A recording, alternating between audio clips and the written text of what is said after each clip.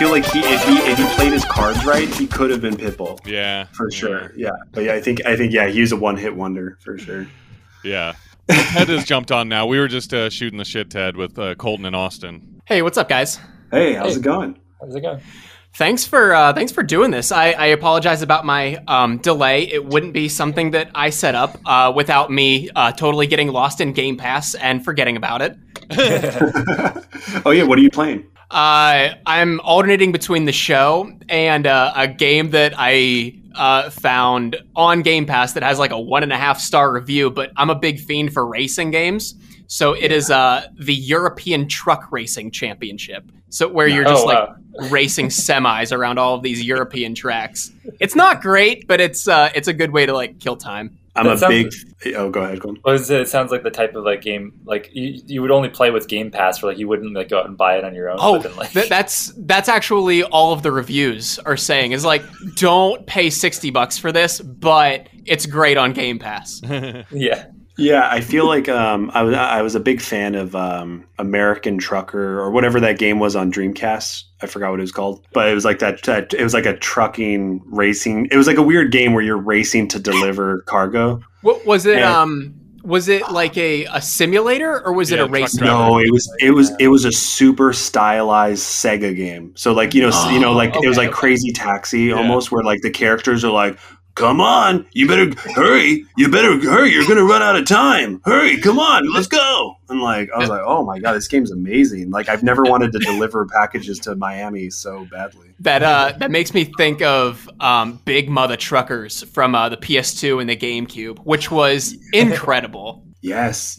I think that's actually, I bet you here, I'm going to look this up. I bet you that's like probably spawned from the same engine or something. Cause I can't imagine they invest all this money in this beautiful like trucking this like, engine. They like driving across country and they're not going to use it twice.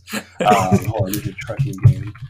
Yeah, I imagine if you develop because like it's called 18-wheeler American Pro Trucker. This game is amazing. You guys like seriously. You guys, if you ever need to do a live stream, just play this game because like you can go into first person mode and they animated like the stuff on the dashboard to like slide around the dash and stuff. Like it was for Dreamcast, it was pretty beautiful. It was like really, really good. These are the type of games we want to make for sure. I feel like there's a good game. There's a good game right there with Kramer driving the bus from that episode. Oh my God, fighting off muggers and guys. Yes. God, the day that we get $3 million to make a game, it is not like it's literally just going to be like we're just going to be okay. You're making the trucking game. You're doing this. You're doing that, and we're just going to mash it all together. We're like, I don't care. I just want to say, like, okay, a couple of years down the line, best case scenario, Sinfeld has sold like 1 million copies. You guys are rich. Can you work on getting the video game license to Speed, but it's Kramer? Oh yeah, no, a speed. Okay, wait, that you just blew my mind. A speed game where you walk around the bus and you like talk to the passengers on the bus and like, but like you're going like 50 miles an hour, 60 miles an hour, whatever it is. Yeah, that's amazing. Oh my God, it's almost like a Resident Evil game where like there's like fixed camera angles on the bus and you have to like manage these people. Oh my God, multiple ways to stop it in time. Like 1 hour to do it though. Well, no, what's really beautiful about that idea is that you just build the bus and then you just fill it with content. You just fill it like it's all the content is crammed in this bus, like all the dialogue and like all this. Oh my God, yeah, that could be like the best bus game ever made. That'd be amazing. Feel free to take that idea. Yeah, feel free to take that idea. Just if we can have like an in the credits or something. That'll be it. And make us characters too. We're like podcasters doing a podcast on the bus. Yeah. Yeah, as long as you guys are okay with it, I think we might use this. That's actually pretty amazing. I'm just imagining Donathan. Because we're working on some like fixed camera angle stuff. And like kind of we're doing some parts where it's kind of like Resident Evil 2 from PS1. And I'm like, we could do like a bus level like, I guess, yeah, we could like fit that in there somewhere. Yeah, that's actually really funny. That's really good. Well, Anyways, yeah. Before we get too far into everything, let's do some. Could you guys introduce yourselves and just let us know your where you're from, the company and stuff like that. Just the basics. Yeah, I'm Austin Stock. I'm the founder of Rare Bird Games, and we're working on Sinfeld Remastered. Yeah, and I'm Colton Stock, and I'm the gameplay director of Sinfeld Remastered. And yeah, we've basically been working on this for a few months now, at least on this version of the game. But the Dreams version we released last year around March 2020. Yeah, and that was a playable version. Was that playable, or was that just a trailer? That was a 45-minute experience. Okay. Yeah. It was kind of that. What's really cool was that Dreams was something. So back, like, we've had this idea for like 4 years, and in 2019, when I was working at my job, I remember telling everyone in the office, like, I was telling them, as soon as Dreams comes out, I'm just gonna like hunker down and just make it the Seinfeld game. And they all thought I was like, they're like, yeah, right, you're never gonna do that. And I'm like, oh yeah, you'll see. And then COVID comes, and they basically sent everybody home around January 28th. And starting like February 1st or 2nd, I basically spent 2 months straight just literally every day on the couch building Sinfeld. So yeah, and then Colton was helping me with certain gameplay stuff. Like, he actually built like this really elaborate pole mechanic. Yeah, I probably put like 300 hours in Dreams into just building the Festivus pole. And there's a version of it in the game, but it's not like the full version that I like wanted to actually get running, because I basically I built it for first person, but we couldn't figure out how to like transfer the controls over from we had like the basic flashlight character, and we wanted to basically like have the ability to switch over to this entirely different gameplay mechanic where you run around with a pole and attack people, which kind of like at the end of the day, like I ended up just turning that version of the pole into my own other game on Dreams called Biology Class Skeleton. Yeah, it's pretty amazing. It's like he did like a whole cutscene, and like it's its own little contained video game experience. Yeah, awesome. Yeah. So that one's basically like I used the Festivus pole, but as the pole that holds up like a biology class skeleton. Like he basically breaks free from his own holder, and then like takes the pole and starts fighting all these other skeletons with it. It's really crazy, ridiculous one-off game. But a lot of our games are very like awkward to explain. But I think that when you guys see it, like, it makes a lot of sense. And I think, but what the thing that was really weird was that we wanted to keep adding stuff on Dreams, but we were talking to the developers at Media Molecule, and we were like, what is the future of where is this all going? And we were saying, like, when can we release this, or will we ever be able to make money off of this? And they said, honestly, like, that's years down the line. And so, yeah. Well, when you say Dreams, for a novice video gamer like me, what does that mean? Is that the engine that you guys are using? Yeah. So, cool. Yeah. So basically, Dreams is like, if you're a fan of Little Big Planet, these guys spent the last 7 or 8 years building Dreams, which was this like game engine on PS4 that you can build with the DualShock controller.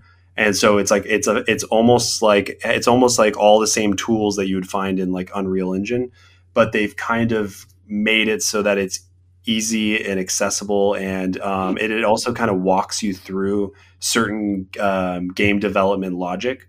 So where you turn on Unreal Engine and you're kind of overwhelmed by all these things, like, and you have to look up tutorials and stuff. They basically made it so that they kind of explain, like, you can literally hover over any mechanic in Dreams and it'll like have its own little tutorial right there on the screen, and it'll also teach you what it can do, which is something that I wish Unreal Engine did.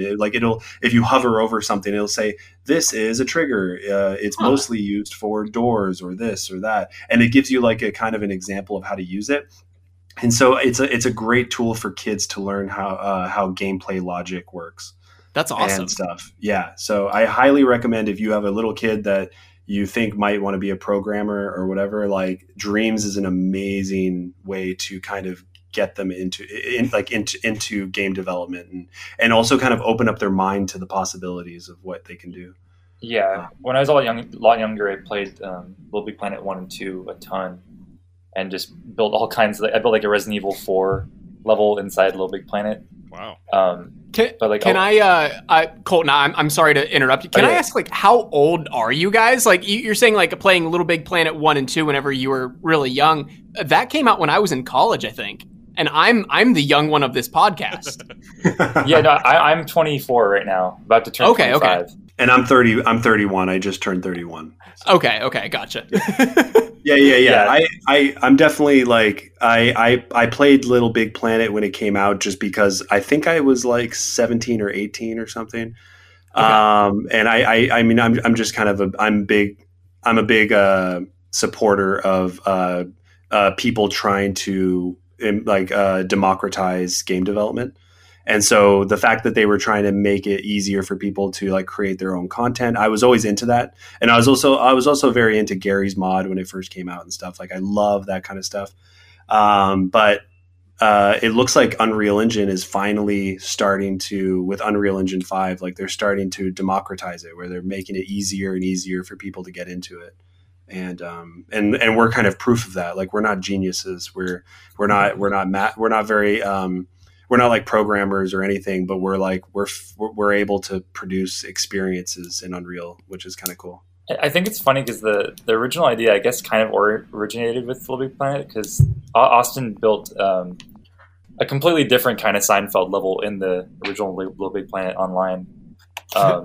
And when they announced Dreams and like the ability to actually create, any kind of game, that's when I think the idea popped into his head where he's like, well, when we made that Seinfeld level in Little Big Planet, like it was so limited to the aesthetics of that and like the level design where it's just more of platforming. And now he could actually make like a full first person horror game, just like PT inside Dreams. Yeah. That, I mean, after PT came out, it kind of, it just kind of blew my mind at, just how minimal the HUD was. Like there's no HUD, there's like no guidance through the experience. And I feel like that's something I really hate about modern games is they literally have all these pop-ups and they have these like wayfinders and they have inventory and all this stuff that you have to manage. And it really takes me out of it. Whereas PT, it just drops you right in and all you have to do is walk around and press X occasionally. That reminds me of one of the games that I played a ton when I was probably in high school, I guess, was Myst. Like there was no information. You were just, I don't know if you guys ever played that, but it was essentially a point and click adventure, but like literally no information. You're like, I don't know. You just kind of moved the mouse around and walked around until it kind of changed. And you're like, oh, finally something I can push. Yeah. I just got the platinum on, I finished The Witness finally. Like I started it all the way back in 2015 or 2016 when it came out. And then I finally, like this last month, I was like, that game has like been haunting me. I got to finish it. I don't think I ever finished Myst itself. So yeah, the Witness is insane. Yeah, it's like, I know like he was definitely inspired a lot by Myst. Which I was inspired by The Witness because I mean, I was just like, wow, you can make a game that has no combat, no cutscenes, no anything. I mean, we're obviously like Seinfeld is heavy on cutscenes, but I think it just opened my eyes. Like you don't have to have an inventory, you don't have to have combat, or you don't have to do anything really. And also what's really cool is I've been able to because we moved from Dreams. We knew exactly the mechanics that we needed for the game, right? So I was able to tell Colton, like, okay, I need this trigger, I need this type of trigger, I need this type of thing. Like, I need to open doors, I need to trigger cutscenes, things like that. And he was able to build these really simple blueprints or like code that's like so that I can drag and drop these triggers and things around the environment. And it makes it easier for me to build the levels out. I love that you just said that you can you don't have to do anything. I mean, that's so in the spirit of the show about nothing. It's like it's a game where you don't have to do anything. You can just exist in there and do nothing. Oh yeah, like after our goal is like after the opening cutscene, and we're gonna have like a little scene where your adopted father dies and you're left alone on the streets. But after he dies, and you're just staring at his body, like we're not going to like tell you what to do. You're just going to let them like realize, oh, now we're free to go wherever we want. And you can walk around the city, and basically we'll use audio and visual cues to kind of guide you where we want you to go and stuff. But like, I love the idea of just kind of letting people figure it out on their own, but not like in a frustrating way. Cause I don't want people to be like hitting a wall and being like, what do I do next? Like it's always going to be obvious where to go. It's just that we're not going to have a thing pop up that says, turn around, go left, go right. Yeah. Yeah. We really want to hopefully take advantage of the 3D audio with PS5. So hopefully we can tap into a lot of that, because I think that's, especially for horror games, like such a nice thing. Yeah. I'm excited to try out RE8 when it comes out.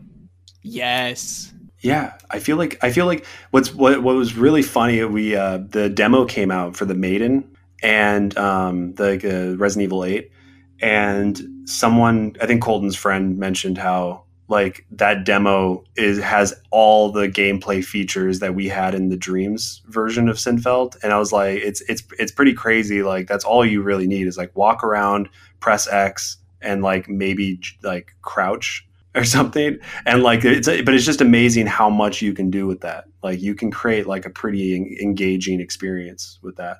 And then we're trying to take it to the next level, I think. So like originally that first trailer for Sinfeld came out, and you said that was a 45-minute playable experience, right? And then you remastered it. How did you get from where you started to deciding to release the remastered version? Well, we started a Kickstarter last year, and people we raised enough money to get one supercomputer. And it's really funny because we wanted to, we were trying to raise $100,000, but we raised enough to get one computer. We're like, okay, all right. We're like, everybody, we're not going to be able to like stop what we're doing, but we are going to like slowly chip away at this and like, and kind of bring it to Unreal Engine. And people, a lot of our backers were patient enough to like wait for us the last like 5 or 6 months. And the trailer is kind of just like a little the trailer that we released on April 1st. That was kind of like a little sample of what we've been working on.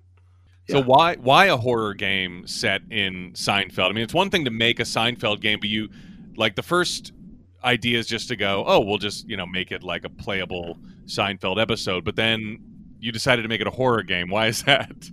It's actually not just a Seinfeld game. I mean, we're gonna try to have so many other things going on. Like we have this idea for a Friends level that it's going to. Well, it's tied in with the apartment level, and it's probably the most ambitious part in the whole game, and probably will be our downfall. Like if there's one thing that's going to cause this thing to fall apart, it's this one idea, probably. It's Friends that will cause the Seinfeld game to fall apart. Seinfeld and Friends, it was never meant to happen.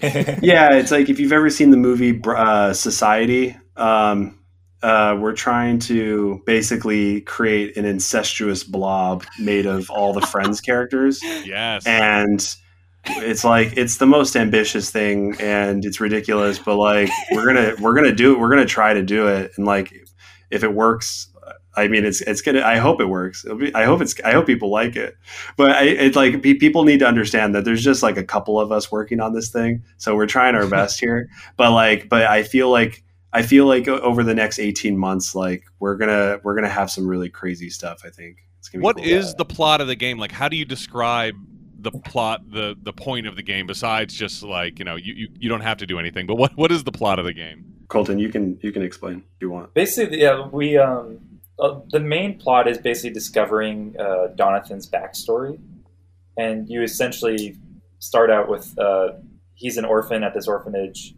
who has basically been allowed to leave the orphanage for a while. He's overage, but like they've been telling him like you can go, but it's somehow been miscommunicated that he's still there. And this basically this paranormal investigator comes to adopt a kid, but not for the intent of just like actually being a father. He's just looking for a sidekick for his or a cameraman, like a cameraman. Yeah, and basically he needs someone to help him out. So he chooses Donathan out of the group, and the orphanage. They're like, I mean, you can take him, but he's free to leave. He could have left anytime he wanted. But so he basically takes Donathan with him, and then he's your adopted father for the first part of the game. But as you go with him, you basically start to discover that there's this entire kind of like a plague going on in New York City that's affecting a lot of people and driving people insane. And that's why, like in the trailer, you can see like this, streets are on fire and there's cars tipped over and stuff like that. Gradually, as the night goes on, it gets crazy. Yeah. Yeah. So as the game goes on, it gets crazier and crazier. So you find out what Donathan maybe has to do with this plague. Yeah, and then in a way, like he is connected to what's going on. So the whole game is basically him discovering who he is, because he didn't really know he was connected to all this. But this night is about him finding his truth. I mean, this is all just like basic storytelling 101 of like Batman having like one really bad night kind of thing. Like, but but it's funny, we're not. Even though it feels kind of like a Batman game, it's actually the inspiration came from Martin Scorsese's After Hours, if you've ever seen that.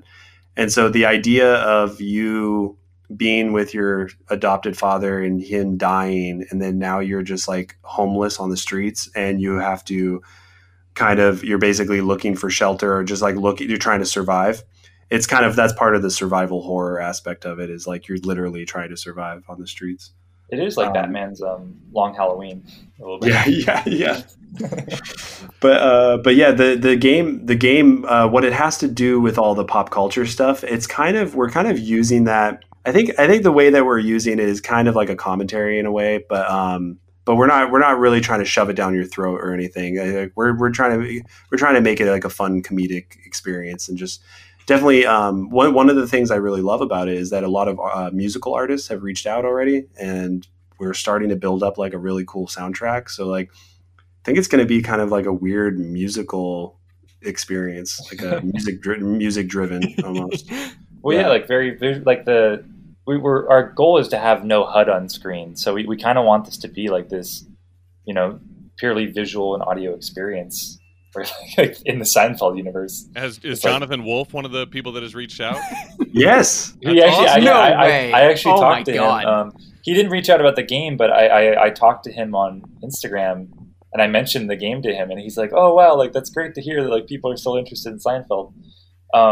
So we're considering like, I talked to him for like a half hour or so on there, but I didn't like push the question yet, so we're considering whether to actually bring him in and see if he wants to get involved. But we actually we have met with a Seinfeld producer. We can't go into it, but like there are people actively trying to make this like an official collaboration, and I have no idea. Like, I have no idea like how that's going to affect the final game. Because if it becomes like a completely official Seinfeld, then we'll have to tweak a lot of it, and kind of we'll have to see. But there's a chance that maybe he could just give his blessing on the project, and then we kind of do whatever we want a little bit.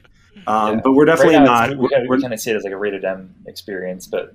Yeah, they would probably want it to be toned down. And it's also, I mean, Curb Your Enthusiasm is already like way raunchier than anything we're doing. So I feel like I don't see why there couldn't be kind of like a rated R Seinfeld. But except for the gore. Yeah. That's true. Yeah. But I think the next 18 months are just going to be working nonstop, and it's really cool. Like the support and the amount of people coming out that want to be a part of the project has just been it's been amazing. And I think it's turning into like kind of like a weird community project, kind of where like people are just like donating their art and their time and their effort to like help make this thing, and it's been really inspiring and really cool. Yeah, I think probably because you guys did make it so. If it was just like a regular point and click adventure game where it was bright and it looked like the sitcom, I think people would go, "Oh, those guys are doing something." But because it's you guys made it a horror game, and it's such a left turn. I think that's why people are like, "Oh, we got to be a part of this." I mean, it's I can't imagine if like someone would have tried to tackle the show while Telltale Games was still like a controlling factor in like point and click gaming. Could you actually imagine just like a Seinfeld like season on Telltale? Oh yeah, I mean, I was playing The Wolf Among Us, and I was actually like kind of getting some inspiration from the way the game is designed and structured and stuff. Because one thing that I'm doing now is I'm like going back and I'm like playing games like that, and I'm like taking note of how many assets are in each scene, and I sometimes wonder like if that's the best format, like a Telltale game for this kind of thing. But I think we're going to try to do like a mixture of different gameplay, like there's going to be first person, third person, and also some kind of like tank control sections maybe. Yeah, something to honor like the traditional Resident Evil style for a little bit.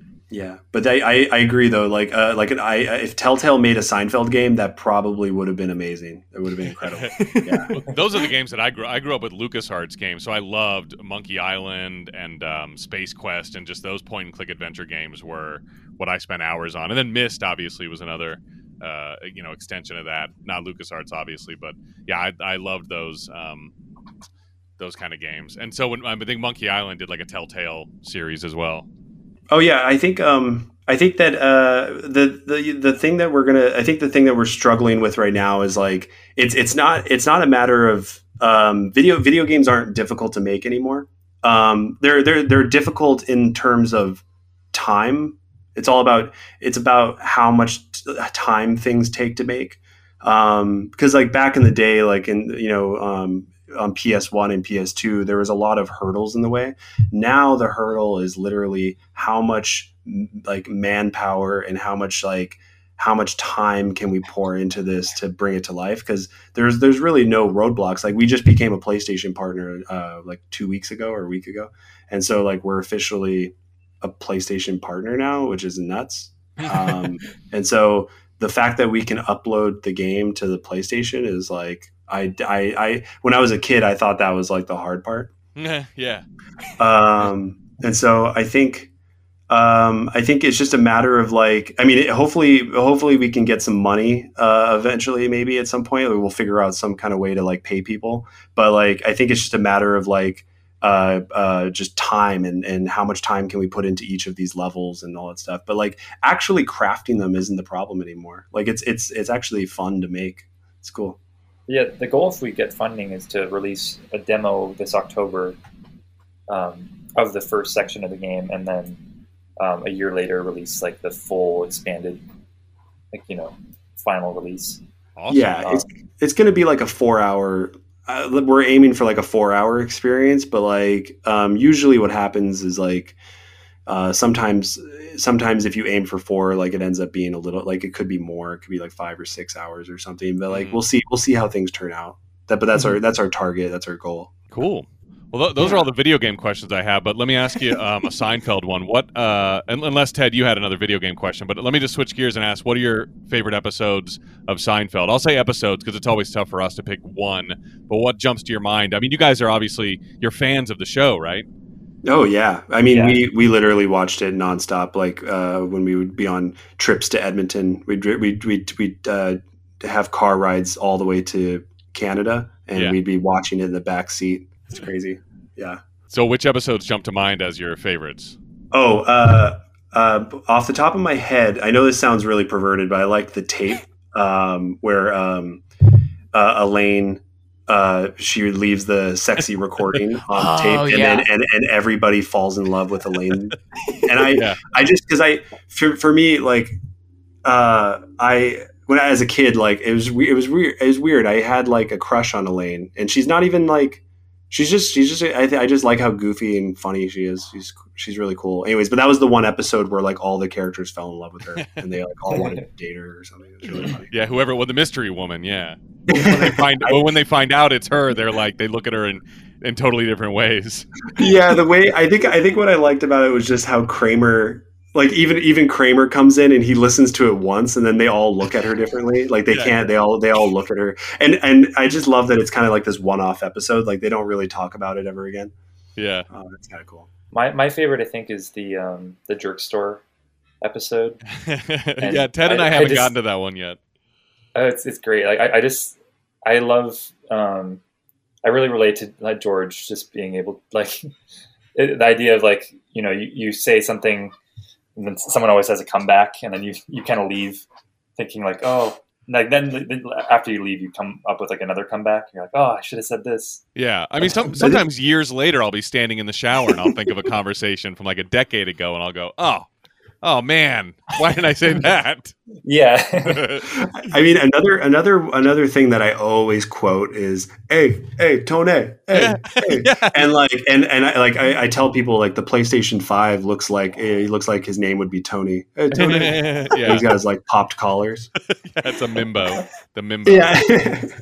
But yeah, Seinfeld's huge. I think like when I was growing up, it kind of taught me how to I know there's like the opposite episode, the opposite. It kind of that was kind of like a philosophical moment in my life where we moved to Vancouver, and I had to meet all new people, and I realized that I didn't have to be the same person I was in California. We went from California to Vancouver for like a year, and I just remember like I can reinvent myself. And so Seinfeld kind of made me. I was like I'm going to do the opposite of everything I normally do, and you know what? It actually worked. I was like very popular, and and everyone liked me. And then also kind of like kind of got me out of my shell a little bit.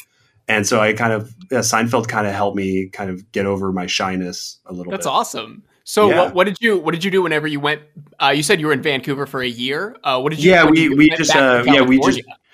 because we were from Edmonton, okay. And we moved to California for like a decade, and then we ended up going to Vancouver just to try things out. Like our family wanted to try because I think it was kind of like a weird time in the States, and we were just kind of like let's see if we let's go back to Canada and see if we like it, and we did. We actually loved it, but I ended up getting into film, and there just wasn't any film programs in that area, and so we were like, let's go back, and so we ended up going back, and I ended up focusing on editing and film production and stuff. And so but I was born, so he was born in Canada, I was born in Sacramento, so I'm the only like American in our family. Everyone else is Canadian, but I do have like dual citizenship, which is nice. But I think that actually the main reason we moved back was like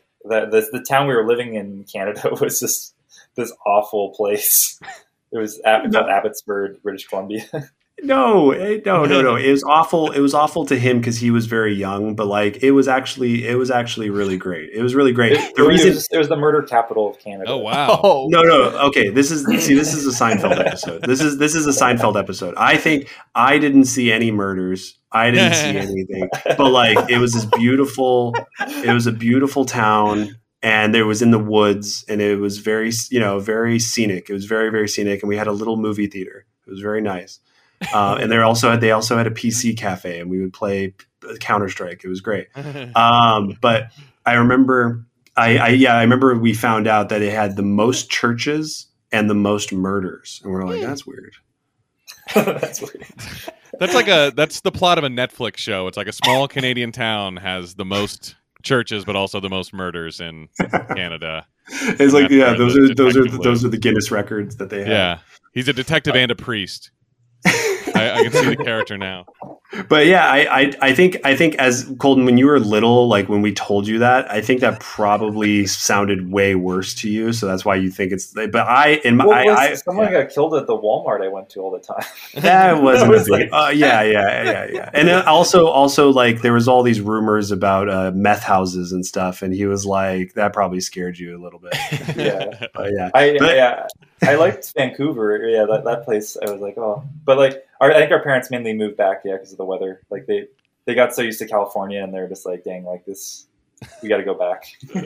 Too cold. And honestly, yeah, I'm glad we did it because I ended up becoming an editor, and for the last 10 years, like it's kind of what's funded all this stuff. Like I've had all these really weird jobs in LA, like editing music videos and editing all kinds like commercials and things like that. And then, but in the back of my head, I felt like video games were always like something that we really want to do. And I just felt like movies are dying a little bit.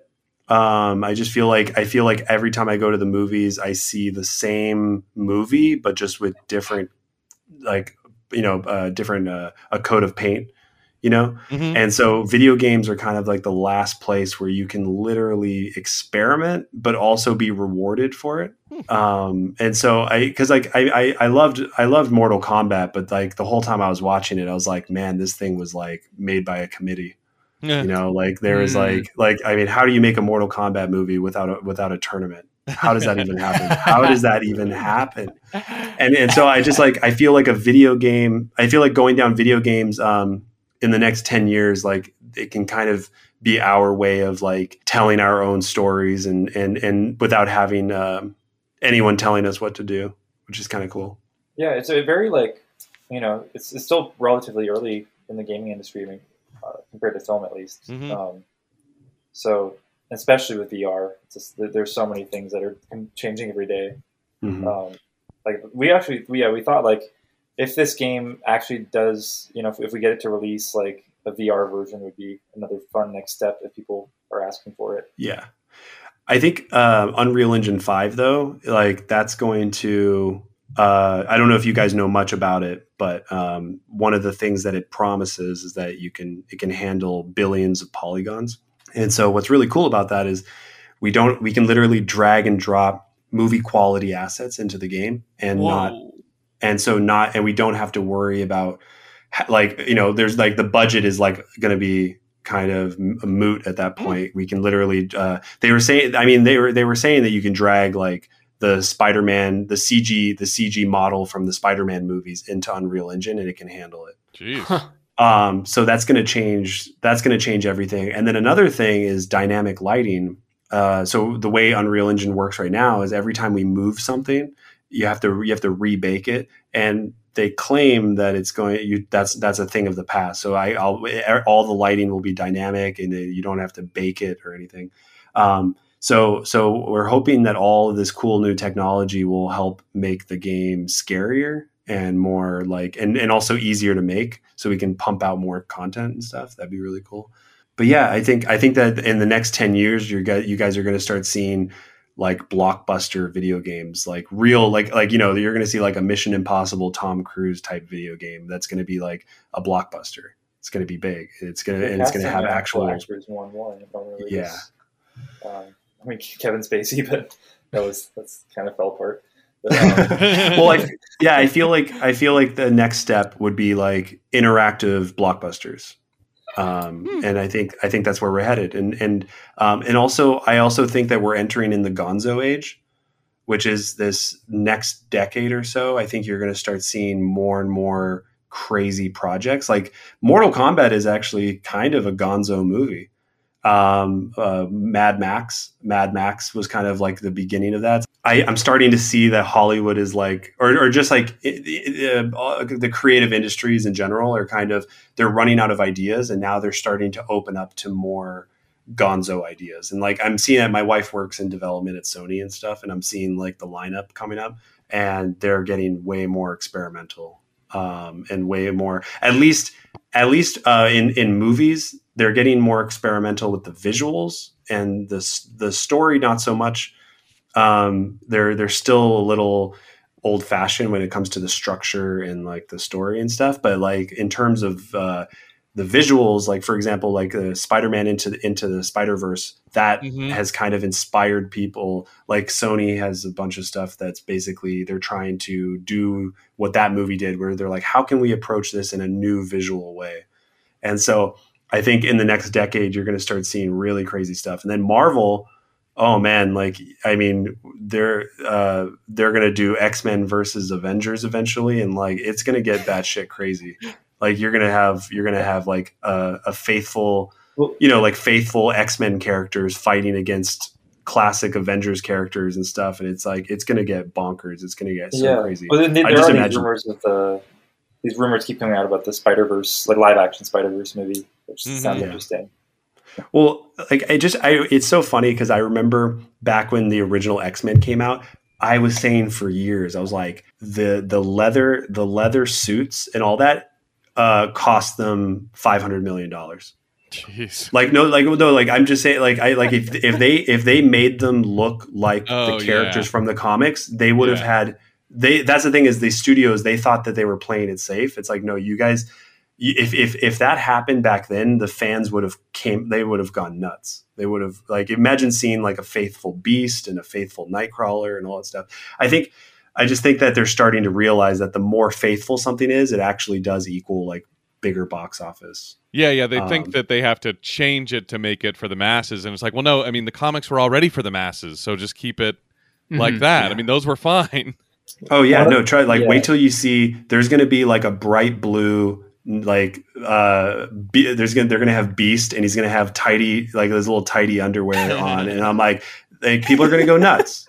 They're going to go nuts. It's going to be crazy. And like if you compare that to the original X-Men movie, you're gonna be like, wow, this is like crazy. Like it went from just black leather to like the most colorful X-Men, and so that's what I'm excited for. And I bet you're going to see Jubilee with her like yellow raincoat. They kind of did that in the last X-Men, but I think Marvel Studios is going to go nuts with like, it's going to get more and more colorful and more crazy. Yeah. My hope is that this room, because they're saying Jamie Foxx is coming back as Electro. My hope is they finally do like the green and yellow Electro outfit because it's so ridiculous. But I feel like the lightning bolt glasses, kind of. Yeah, like I wonder if there's a way they can like modernize it a little bit, but still like pull off the green and yellow aesthetic.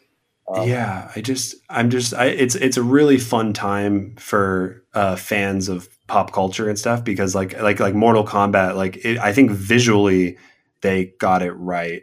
Now it's just like, next time the sequel, like, can you please do like a tournament? Maybe that'd be kind of great. That's all I want. I don't know. There's just there's studios are still like, they're still scared. They're so scared. And they're like, just go nuts. Just go crazy. I mean, look at Mad Max Fury Road. Like they did not give a shit. Like that movie, what I love about that movie is it does so much world building in the first like 10 minutes and there's no exposition. There's no exposition. It's literally just the things that the characters say and do kind of hint at this bigger world and and it kind of gives you an idea of how things work. And it didn't really hold your hand through it.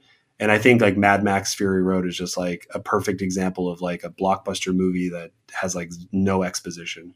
Yeah, I always like that when you just get dumped right into it and you don't have to ask like, well, why is it like that? It's like it just is. Yeah. Like they didn't have a scene where they're like, oh, we have to suck on these milk canisters or whatever. It's like, no, you don't have to explain that. Like I love that because then that's what YouTube is for. YouTube is for dissecting and figuring that out. Mm-hmm. And I think that's what studios don't understand is like, just make the craziest movie you possibly can and let YouTube dissect it for the next 10 years. Why does Jonathan look the way he does? He just does. Oh my god, yeah, and like it's so funny. There's so many people that are like, they're like, why does he look like an ugly baby? I'm like, you just answered your own question. Yeah.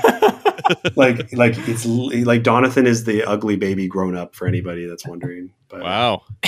Yeah, there's a whole intro sequence that we're gonna. Yeah, it's like the Super Mario Brothers intro with the baby being dropped off at the church.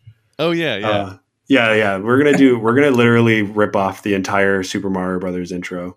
and it's going to be like a rainy, stormy night, and Jonathan gets dropped off at the doorstep.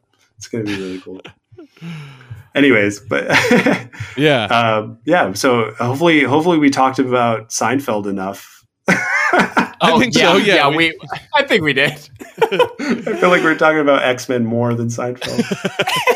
That's kind of it's kind of how our show goes anyway. Yeah. I mean, we talk for an hour and a half about a 23-minute episode of a TV show. Yeah, so it makes sense that Well, I think one thing I want to say about Seinfeld that I love about it, though, is that a lot of people they say, oh, they're bad people or whatever. Like, I'd rather watch Friends. One thing I love about Seinfeld, though, is that, like, even though they are bad people, this is closer. It's closer to how people function. Oh, yeah.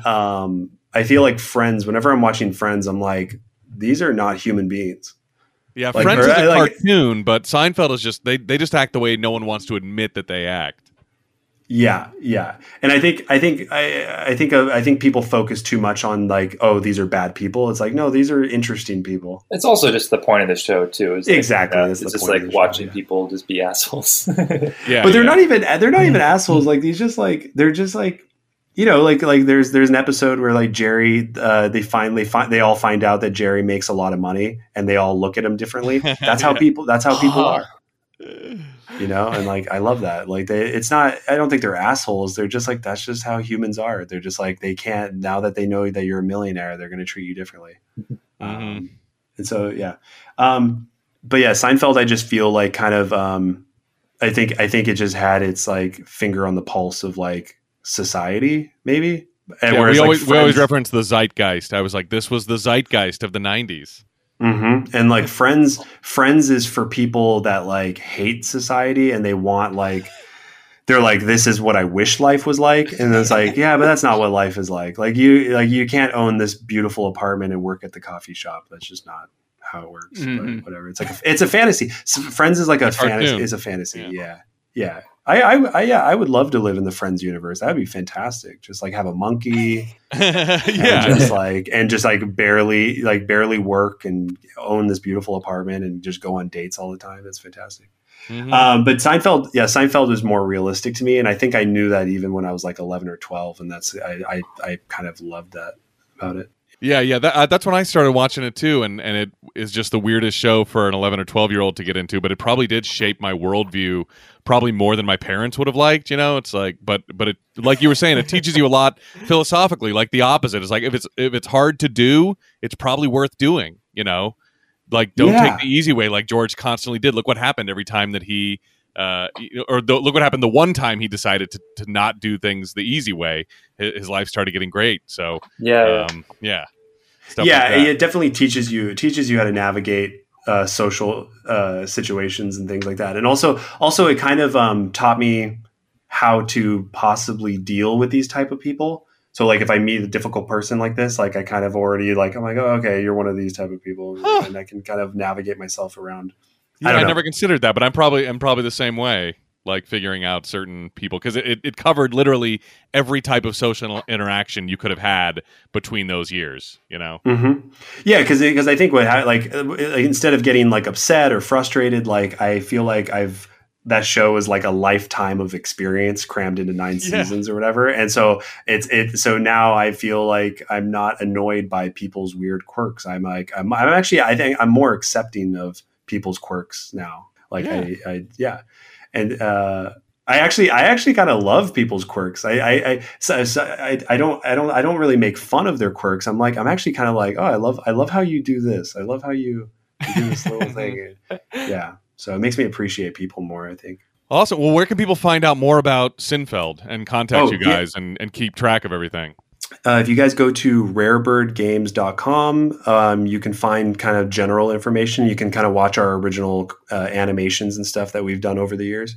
And then you can also go to the YouTube page, which is also Rarebird Games, and just watch the trailer and stuff. And we're uploading, like, random comedy sketches and things like that. We're also doing we're trying to do a monthly, like, variety show called Mind Dreams. And we're getting five 5 different creators, and they create like 1-minute little sketches and stuff, and we put them together into like a little episode. And so far it's been really cool. So we've had some people reach out. So that's something that's like not Seinfeld related, but just something fun to put on the page. Yeah. It's just like kind of like it would be really cool to kind of reach out to the community and like get them more involved. And like, if they have any funny little videos that they like to share, like, we want to have like a series that we can do that. And also, eventually we will do Let's Plays and stuff where we actually like play some games, or we might share behind the scenes development stuff. I think as time goes on, like we'll get better at uploading content and stuff. Sweet. Awesome. Well, Ted, do you have anything else? I don't. I mean, I think we covered every possible question that I could have for you guys. Yeah. Awesome. All right. Well, thanks again for your time. Yeah. Thank you. I'm about to watch the Ratchet and Clank State of Play.